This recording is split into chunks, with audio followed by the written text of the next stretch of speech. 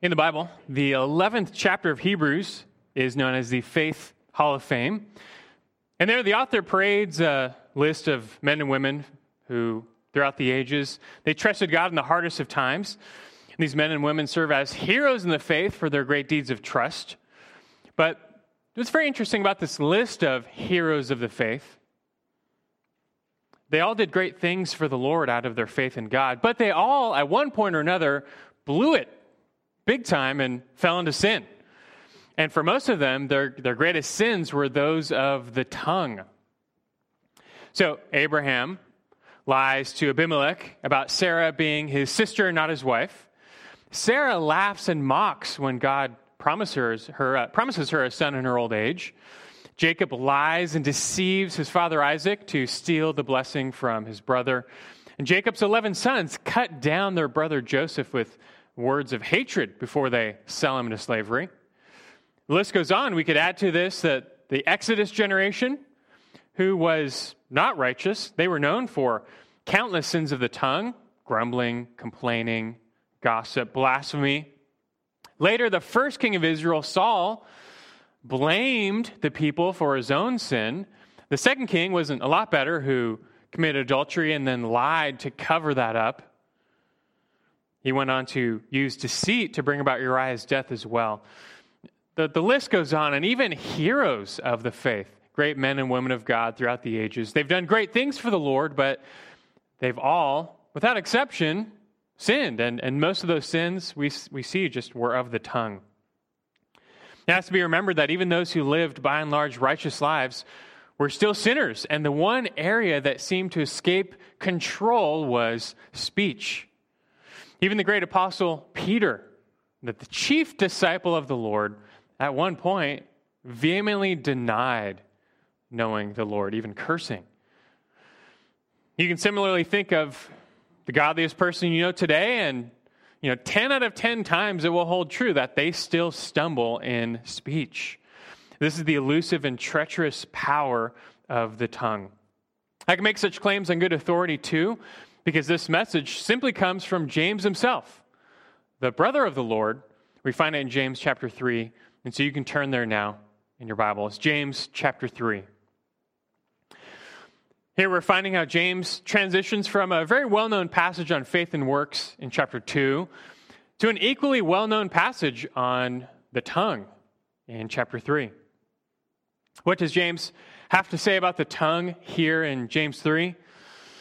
Well, he's obviously not talking about the actual organ in your mouth. He's talking about human speech, how we use our words.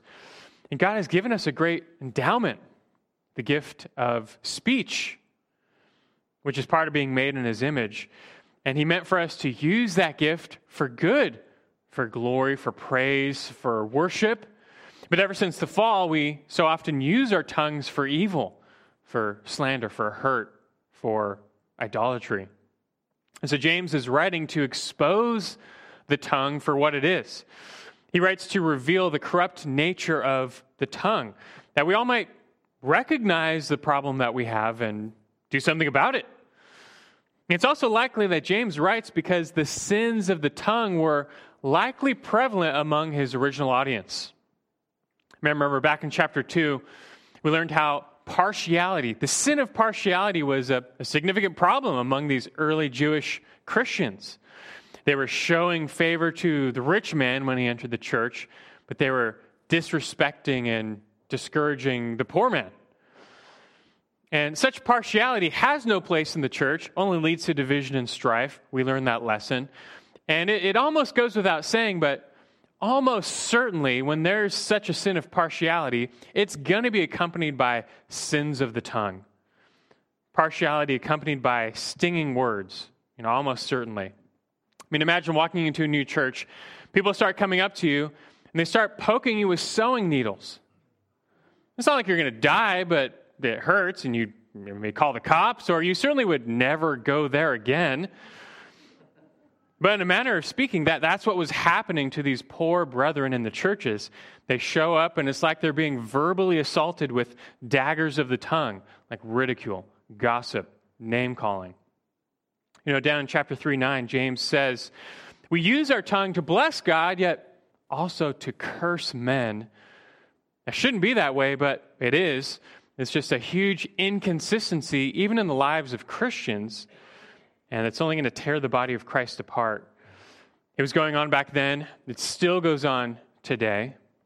And so although this may be an uncomfortable subject, we can be thankful that James includes it by his inspired pen, for the sins of the tongue need to be exposed. They often go unnoticed. They escape our mouth unnoticed. Even habits of unrighteous speech can go on for years unrecognized. But it's a mercy of God when our sins are exposed that they might be cut off. And James is going to do that this morning. He might wound us with this passage to convict us. But that's a wound meant to heal someone, not to harm someone. Like the surgeon's scalpel that cuts us open, that it might reveal the cancer inside, that it might be removed. So don't close yourself off to what he has to say. I can already tell you, you have sinful areas of speech, because he says we all do. And so don't think that this teaching doesn't apply to you, that you can get out of this. You can't, nor can I. If you remember, James began this section with a warning to those like himself, to teachers, those who, as teachers, wield the tongue more often, with greater influence, with higher stakes. They need to be extra careful what they say when they're speaking the word of God to others. But then he says this, remember back from verse 2, he says after that, for we all stumble in many ways. If anyone does not stumble in what he says, he's a perfect man, able to bridle the whole body as well. And here's where James transitions from teachers to all of us. And the fact is that after the fall, none of us are perfect in speech, or even close. We all stumble in many ways, and speech is one of those ways. In fact, it's probably safe to say speech is the biggest of those ways that we stumble. You just can't tame the tongue, which means you and I have work to do. Here we are seeking to continually grow in Christ's image. Well, we still got a ways to go. There's going to be areas of our speech that require further repentance and renewal, and so just embrace that. There's good news that God knows our sin. He sent his Son to die for it, to redeem us, to make us new, to give us new hearts. And he gives us the power now to use our tongues for praise and not poison. His word offers hope and help for us to grow more into Christ's image, and that includes our speech. And so what we're going to find from James, it's not condemnation, but it is conviction, and it's meant to lead to change. And so I hope that's the fruit or the takeaway from what we learned this morning.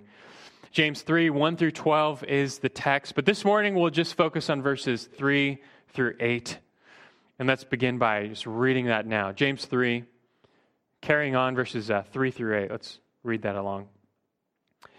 He says next in verse 3, now if we put the bits into the horses' mouths so that they will obey us, we direct their entire body as well. Look at the ships also, though they are so great and driven by strong winds, are still directed by a very small rudder, wherever the inclination of the pilot desires. So also the tongue is a small part of the body, and yet it boasts of great things. See how great a forest is set aflame by such a small fire. And the tongue is a fire, the very world of iniquity. The tongue is set among our members as that which defiles the entire body and sets on fire the course of our life and is set on fire by hell. For every species of beasts and birds, of reptiles and creatures of the sea, is tamed and has been tamed by the human race, but no one can tame the tongue. It is a restless evil and full of deadly poison. So again, we know James is not here talking literally about the organ in your mouth of the tongue. He's talking about the power of speech. Still, though, we'll run with his imagery and from this text find 3 revelations of the tongue's wickedness, that we might see our sin and turn from it. 3 revelations of the tongue's wickedness. I mean, just think, when was the last time you stopped and you really put some thought into your life and evaluated your speech, how you use your tongue? These issues most often go unnoticed and unrecognized. And so we need to do this work of spiritual weeding that the garden of our lives might grow and flourish. And James is going to help by exposing the nature of the weeds for us. And so we're going to find 3 revelations of the tongue's wickedness that you might see your sin and remove it. First, the power of the tongue. The power of the tongue. James begins this expose on the corruption of the tongue in verses 3 through 5 by just showing how powerful it is. And he's going to give 3 really simple examples. They all have the same point, how something so small can be so powerful. It's amazing how something so small can be used to control something so large. And the tongue likewise has a power disproportionate to its size. And so he begins with an equestrian example, back at verse 3. He says, now if we put the bits into the horse's mouth so that they will obey us, we direct their entire body as well. I think I've settled that horses are my favorite animal. I think I'm okay with that. You know, growing up in Burbank, we would often eat at a Mexican restaurant right near the equestrian center, and we'd watch all the horses go by while you eat, and they're just majestic animals, where God himself extols the magnificence of the horse in Job 39. You read it for yourself. You know, physically, horses are superior to humans in just about every respect. They're larger, faster, stronger. Their top speed's about 30 miles an hour. They can run a 2-minute mile. They can carry 250 pounds, no problem. And a draft horse can pull a 400-pound load 8 hours a day. But we are smarter. And humans learned long ago that by inserting a little bit into the horse's mouth, you attach that to a bridle and reins, that you can effectively control them.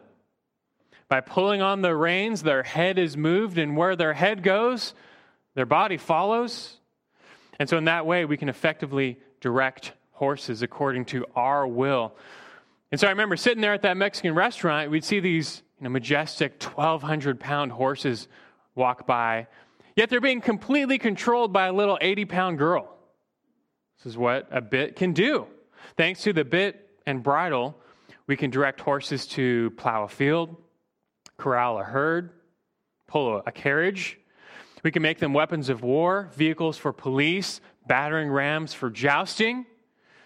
Some use horses to race, or to jump, or to play polo. You know, all these uses of the horse and more, they're all made possible by the bit. That tiny little piece of metal inserted into their mouth. And with such a small instrument, we can completely control and direct the majestic horse. And the same principle applies for the second example. Verse 4. He says, look at the ships also. Though they are so great and are driven by strong winds, are still directed by a very small rudder, wherever the inclination of the pilot desires. And a rudder, as you know, it's a small wedge placed in the water in the back of the boat to steer, to direct the boat. And relative to the ship's size, the rudder is extremely small. Yet ships would be largely worthless without it. They'd be at the will of the wind if it weren't for the rudder. And even back in James's day, in the first century, they had some surprisingly large ships. Don't forget, the transport barge that the Apostle Paul was shipwrecked on could carry 276 passengers. It's pretty big back then, but that would be worthless without the rudder. And today, this example of a huge ship being directed by a tiny little rudder, it only resonates more because we have some big ships. Think of the Symphony of the Seas. It's the largest cruise ship ever built, at least for now. 1,200 feet long, 240 feet tall. That's 18 stories. It can carry almost 9,000 people. It's a floating city. But the whole thing is steered and guided by a relatively small piece the rudder. So all of these examples, ancient and modern, they serve the same purpose.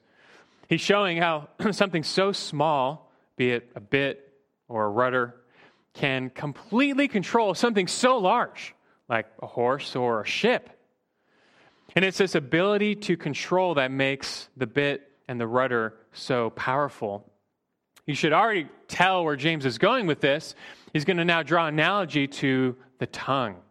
And so verse 5, he says, so also the tongue.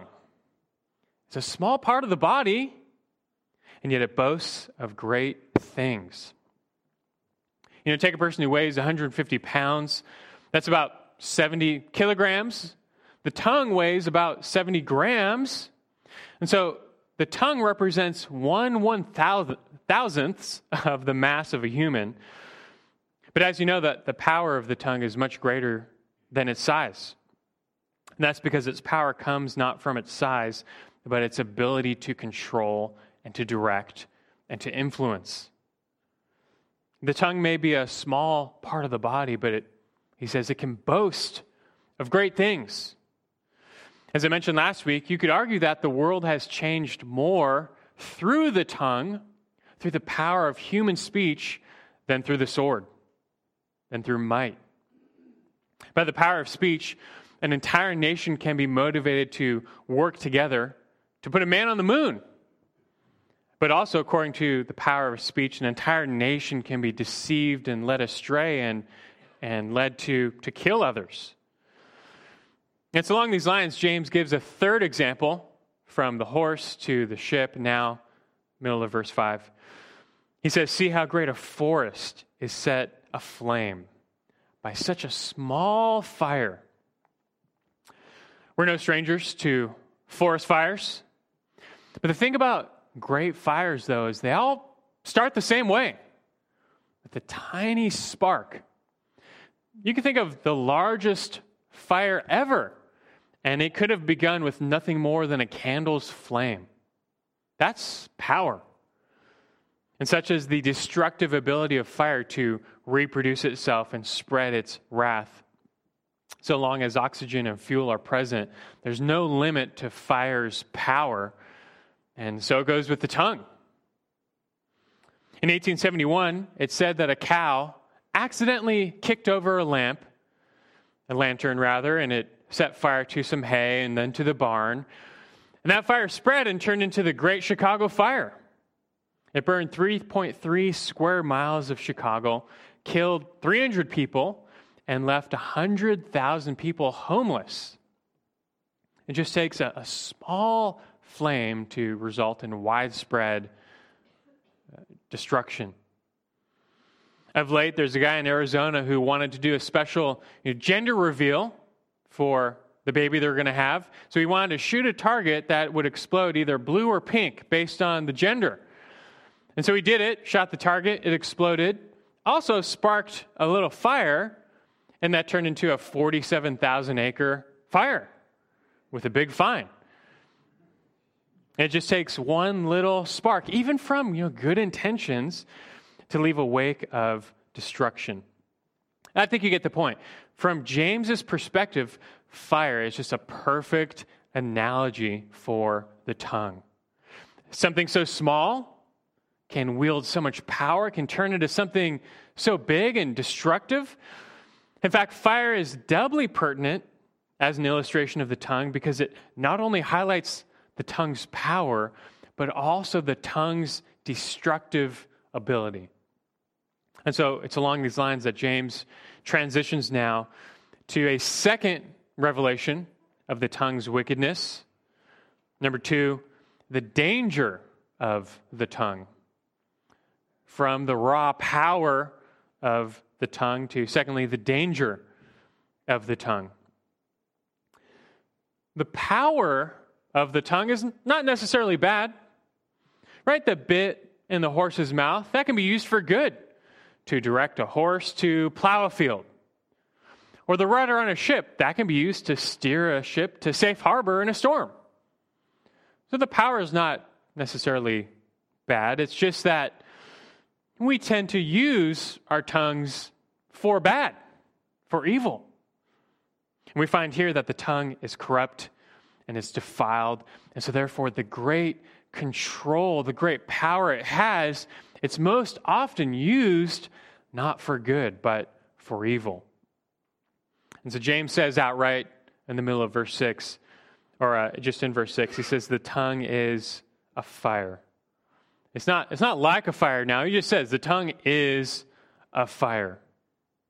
The tongue, like fire, is small but powerful. The tongue, like fire, is destructive, able to spread and hurt those around it. The tongue, like fire, can be used for good, an engine of progress. But the tongue, like fire, can be used for evil, leaving a wake of ruin in the lives it touches. The tongue, like fire, can leave spiritual third-degree burns that may never heal. Some of you may still have wounds of the tongue from 10 years ago that you still think about. This is not just the power of the tongue, but the danger of the tongue. You know, kids say, sticks and stones may break my bones, but words will never hurt me. It's got to be like the least true saying ever, right? Like, who made up that? Sticks and stones are nothing compared to fire. Words can burn. And don't fool yourself. We've all been on the receiving side of that, but we've all been on the giving side of that too. And from here, James goes to show 3 ways the tongue is so dangerous. Here are 3 ways the tongue is so dangerous. First, the tongue is dangerous by representation. By representation. He says in verse 6, the tongue is a fire, the very world of iniquity. Now, this is admittedly a difficult phrase to translate and interpret in the Greek, but it seems James is referring to the tongue as the embodiment of all the evil in the world in our lives. You might say that some sins belong to the eyes, like lust, and some sins belong to the hands, like theft. But you could say that the whole world of sin can find expression through the tongue. The tongue contains and communicates all the wickedness of our evil world system. So the tongue is dangerous by what it represents, namely the world of sin. Every sin in the book can essentially come to life through the tongue one way or another. So when you think about that, that's pretty dangerous. Secondly, the tongue is dangerous by reach. By reach. He continues in verse 6 and says, the tongue is set among our members as that which defiles the entire body and sets on fire the course of our life. And being privy to every sin in the book, the tongue is that which can defile the entire body. If you had a large glass of water, even a gallon of water, it would just take the smallest scoop of manure to defile the whole thing. You wouldn't touch it. And likewise, the tongue, it's so small, but it can defile our entire body. And again, James, he's not talking about the literal tongue or even the literal body here. He's saying how the power of speech can defile our lives and wreak havoc on the course of our life. He adds, the tongue sets on fire the course of our life, the whole wheel of human existence, the ups and downs, the various stages of life, they all can be set on fire by the tongue, by speech. With the tongue, the toddler can scream in a fit of selfish anger. With the tongue, the child can lie and manipulate to get her way. With the tongue, the teenager can spew words of hatred toward his parents. With the tongue, the young adult can gossip and fuel the rumor mill. With the tongue, the spouse can harshly criticize the other. With the tongue, the parent can verbally abuse and exasperate the children. And with the tongue, the elderly can grumble and complain against the Lord about getting old. And so you see, there's no stage of life. There's no age, there's no gender, there's no culture, there's no class that is free from the fire of the tongue. This fire just spreads everywhere and defiles everything it touches. And so are your eyes being opened to the power and the danger of the tongue? Do the sins of the tongue seem larger to you now? I hope they do. Like a serpent, the tongue often slithers unnoticed. Its sins often go unrecognized, but we need to see it for what it is. We need these reminders and admonitions about an enemy that is dwelling within. And like a serpent, the tongue often comes with fangs that release a deadly poison that hurt others. But more often than not, it hurts us too. We poison ourselves with the tongue. It's fitting to think of the tongue like a serpent because the sins of the tongue, they're actually connected to the serpent of old, Satan. And so accordingly, the third danger of the tongue, it's dangerous by root. Dangerous by representation, dangerous by reach, dangerous by root. Look at the end of verse 6, or just verse 6 again. He says, "And the tongue is a fire, the very world of iniquity. The tongue is set among our members as that which defiles the entire body and sets on fire the course of our life." And then he says, "and is set on fire by hell." The word for hell is Gehenna in the Greek. This word Gehenna was originally used of a place. It's a valley southwest of Jerusalem. And long ago, the Canaanites used this valley to perform child sacrifice in worship of the god Moloch. And tragically, the Israelites later joined them in that practice. But King Josiah put a stop to that. And ever since, that valley was considered unclean. It was unfit for settlement. And so it was turned into a place of refuse. The valley of Hinnom became a garbage heap for all of the waste, the refuse, the trash, the animal corpses from Jerusalem. They'll all be piled up there and burned. And so by the day of Jesus, Gehenna was known as a festering wasteland of death and decay whose fire never went out.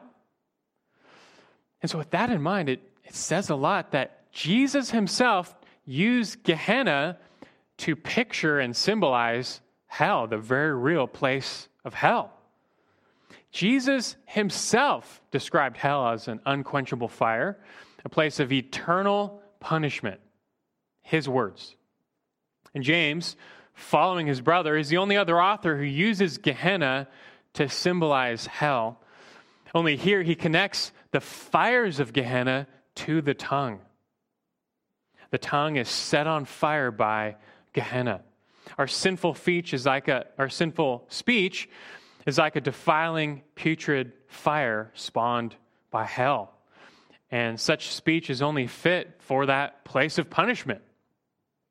There's a further connection, though, between speech and hell, because Jesus also taught that the eternal fire of hell was originally prepared for Satan and demons. Matthew 25:41. Satan is not the ruler of hell. He's the number one prisoner. And he's punished there for what? Largely for sins of the tongue. As we learned last week, Satan deceived and killed the whole human race with the tongue. He's the originator of rebellious, deceptive, destructive speech used to serve self and oppose God. He's the father of lies. And God knows how powerful and dangerous the tongue is, and so he will judge accordingly. He will judge. But learn from Satan the implicit lesson that the same fate will belong to all, or befall all who wield the tongue like him. It's getting pretty serious, right? I mean, the heat is turning up on your sinful speech and mine, because James says we all stumble in many ways. But it only gets worse because we find next that this powerful, dangerous tongue cannot be tamed. It's like a fire, but not just a fire, an uncontrollable fire, a fire of which you can never get 100% containment. It's always liable to break out. So we find that the tongue is not just powerful and not just dangerous, but also a constant liability. And this is the third revelation of the tongue's wickedness, the liability of the tongue. The liability of the tongue. Look at verses 7 and 8.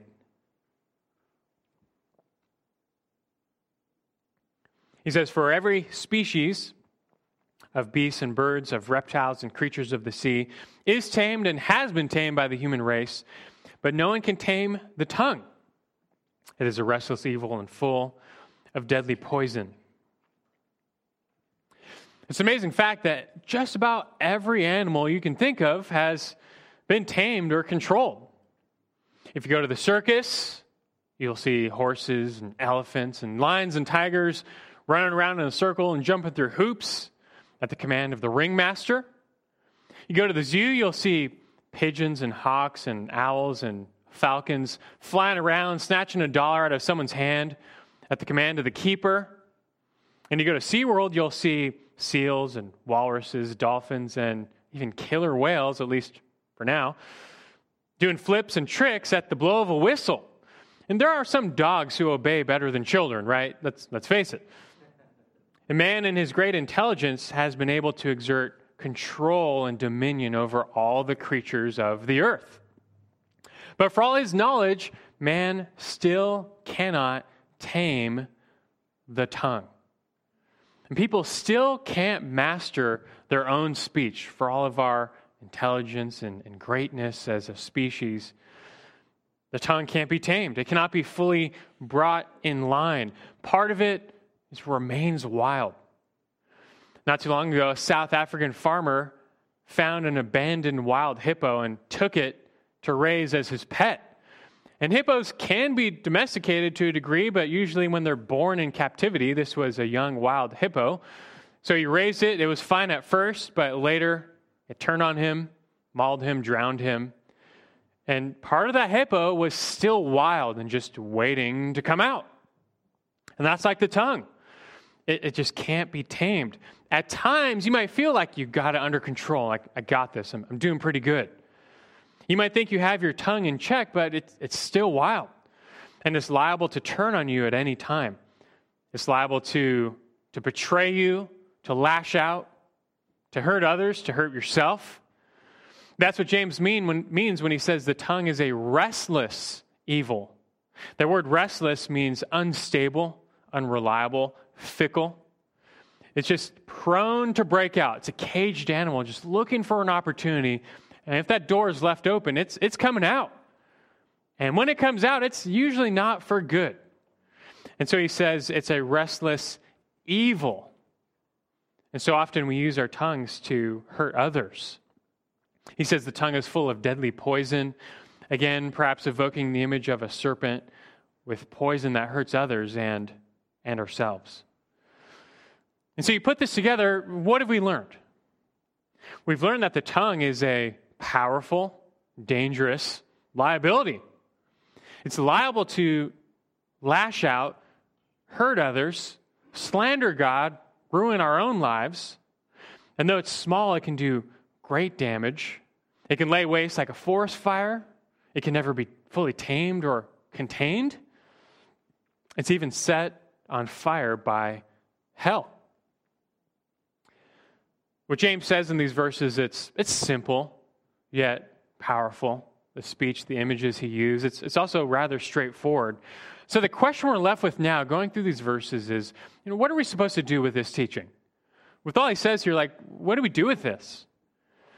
James lays the tongue's wickedness on heavy because he wants us to see the enemy within. Within our own members is profound danger. You need to see the ability of your speech to bring about great ruin in your own life. And you need to come to terms with the wicked speech in your own life. But there's still a tension. It's clear from this passage, we had better control the tongue and not let the tongue control us. Otherwise, it's gonna ruin your life. But we're told you can't. We can't fully control the tongue. We can't tame the tongue. No one can tame the tongue. We're not the perfect man. We all stumble in many ways. And so there's this tension between what ought to be and what is. We must not use our speech like Satan for evil, but for good. But we fail. We don't do that. And so we ask again, like, what are we supposed to do with this teaching? So let me try and help flesh out for you what would be the appropriate response to what James is telling us. The step one would be to see the sins of your tongue. To see the sins of your tongue. You need to truly recognize the many ways you use your tongue for wickedness. The list of sinful speech in Scripture is long. And so you just listen. Which of these characterize you? Gossip, flattery, harsh criticism, meanness, sarcasm, coarse humor, boasting, blasphemy, lying, arrogance, false rumors, malicious words, sensual speech, slander, swearing, false vows, mocking, complaining, false witness, rash speech. The list goes on. It's a long list. The tongue is a big fire. And so step one is to swallow your medicine and just own up to the fact you've got one of these things. You've got a tongue, and it goes off. It sins. You sin with your tongue. So step one is see the sins of your tongue. Okay, I think we get that. Unless you're really hardened in sin, it doesn't take that much to convict us that, okay, we get it. We all blow it in our speech. But what do we do next? What do we do about that? You might think, as bad as the tongue is, we just cut it off and throw it away. And some crazy zealots have actually done that in church history, but we've said several times, James, he's not talking about your physical tongue. Right? Your problem is not your physical tongue. And listen now, your problem is not even your speech. Your real problem is not even your speech. What you need to do next is recognize, where does your sinful speech come from? And the answer is not your mouth, but your heart.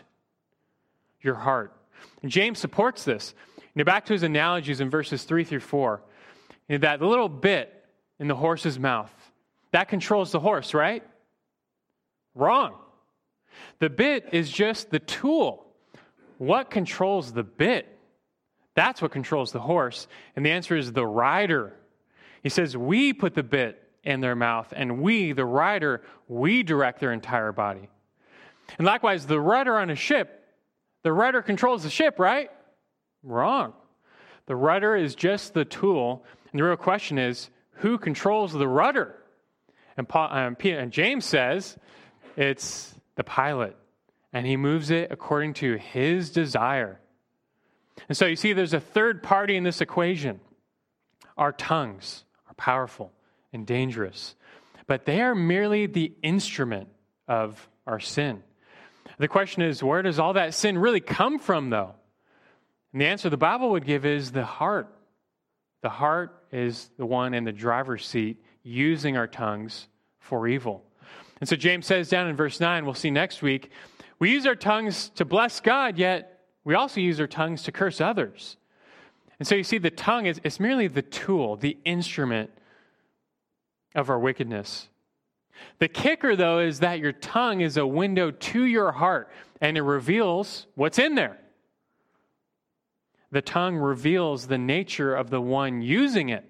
And so, as we use our tongues for evil, what does that say about our hearts?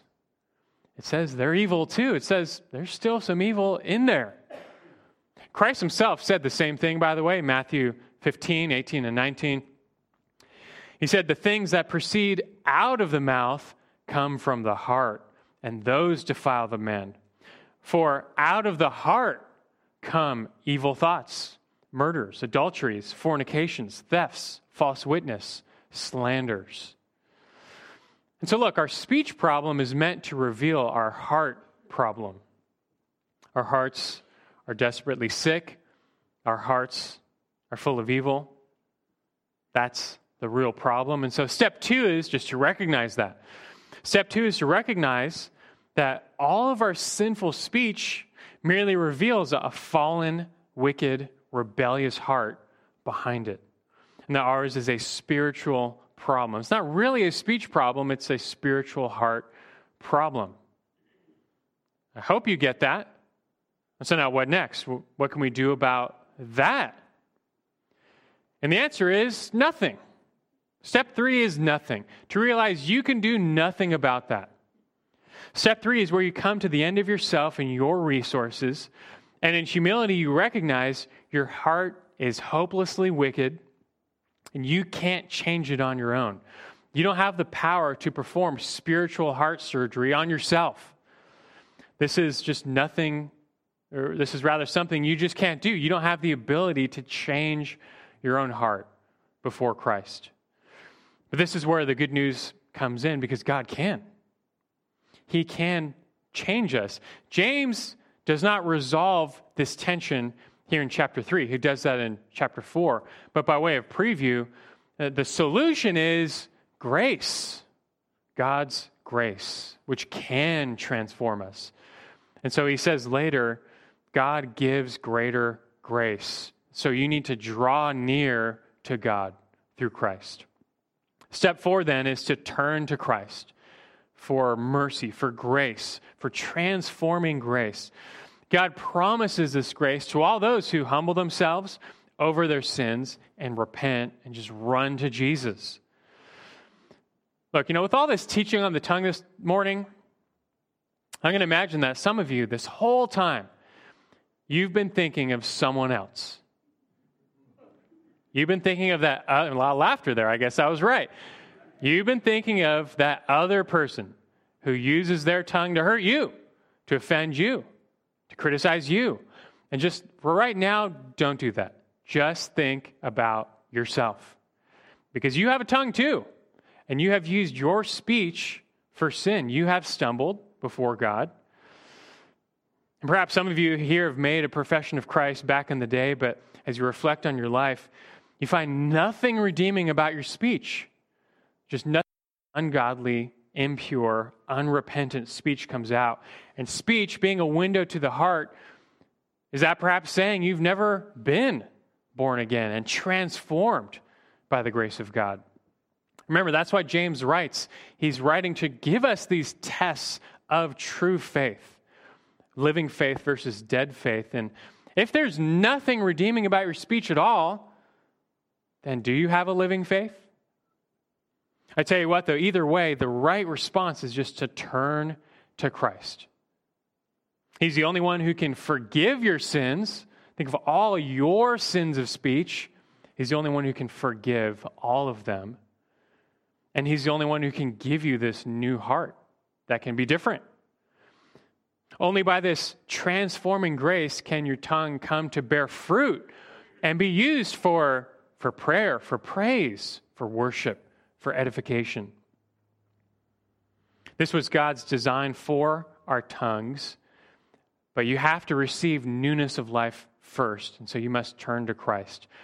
And it's such a powerful picture of what God must do for all of us in salvation to give us a new tongue and a new heart. A powerful picture in Isaiah 6. You don't have to turn there, you can listen. The prophet Isaiah is given a vision of the throne room of God.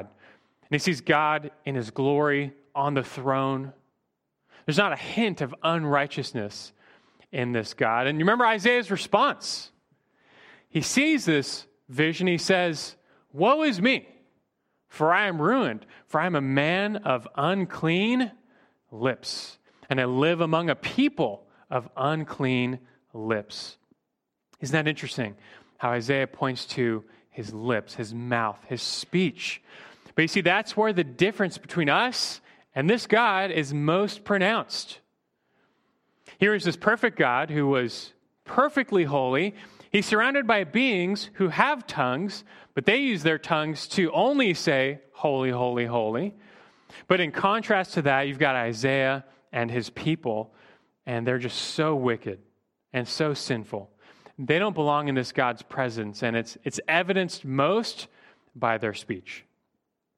This was Isaiah's humble recognition of his sin. But then, it says in verse 6 of Isaiah 6, it says, "Then one of the seraphim flew to me with a burning coal in his hand, which he had taken from the altar with tongs, and he touched my mouth with it and said, 'Behold, this has touched your lips, and your iniquity is taken away and your sin is forgiven. This is such a perfect picture of the atonement, where your sins are forgiven. Your uncleanness is made clean. And we know this atonement was fulfilled in Christ through his death and resurrection. And so the ultimate response is for us is to, like Isaiah, just see our sins and to call out to God to make us clean, to touch our lips, to give us a new heart. He can and he will through faith in Christ. And so let this be your ultimate response when you're confronted with your sin, especially those of the tongue. The response is not to hide, to deny, to blame shift, to justify yourself. The response is to just own up and turn to Christ, for he's our only hope. Only Christ can make you new and then enable you to use your tongue for God's glory. Indeed, after this, God commissioned Isaiah to be God's tongue. God, after cleansing him, God was going to use Isaiah as his mouthpiece to use his speech for God's purposes now. And that's our mission too. For those who come to Christ, you receive a new heart. You get a new tongue, which can be used for God's glory. And let's do that. Let that be our response. There's still more to come because there's still a bit of unresolved tension here. Because even after you do this, even after you come to Christ by faith for salvation, we still can't tame the tongue. And we live with a measure of inconsistency, as James says next, to believers. Sometimes we use our tongue now to bless God, but there are times we still use our tongue to curse others. It should not be this way, but it is. And so we need to understand that and learn how we can fight and now reform our speech by God's grace and grow in the right use of our speech. We're going to do that next time. But for now, let's already resolve to use our tongues for God. Be purified in Christ and just resolve to use your speech for him, for thanksgiving, for prayer, for praise, for encouragement. You be God's mouthpiece now as you come to Christ, singing his praise, declaring his goodness, and telling others of his Son. In the words of Hebrews 13:15, it says, "Through Christ, then, let us continually offer up a sacrifice of praise to God. That is the fruit of lips that give thanks to his name." Let that be our sacrifice, our response, the fruit of our lips in praise to God who saved us. Let's pray. Lord God, we thank you for the gift of Christ, the Savior, the one who can redeem us and restore us. It's easy conviction when we talk about sins of the tongue, for we are all guilty. And I pray we all in humility just recognize we have sinned before God, before others. It's so easy for us to think about how others have hurt us, and that may be the case, but we have our fair share of blame, Lord, and I pray we receive your mercy and the spotlight being shown on our sin. That's a good thing, for it can be healed. You've sent Christ to die for our sin, to forgive us, to touch our lips and our hearts, to cleanse us, and we desperately need that, Lord, and I pray for any who's not received that cleansing touch, that they humble themselves and turn to Christ now and believe. And for us who have, Lord, you've given us new hearts and tongues. I pray we use them for your glory. The battle rages on. We'll learn more about that, Lord, but I pray for now we just make it our heart's desire. We want to use our speech for you, for good and for glory. So empower us to do that, and may we praise you with our lips and our lives. In Christ's name we pray. Amen.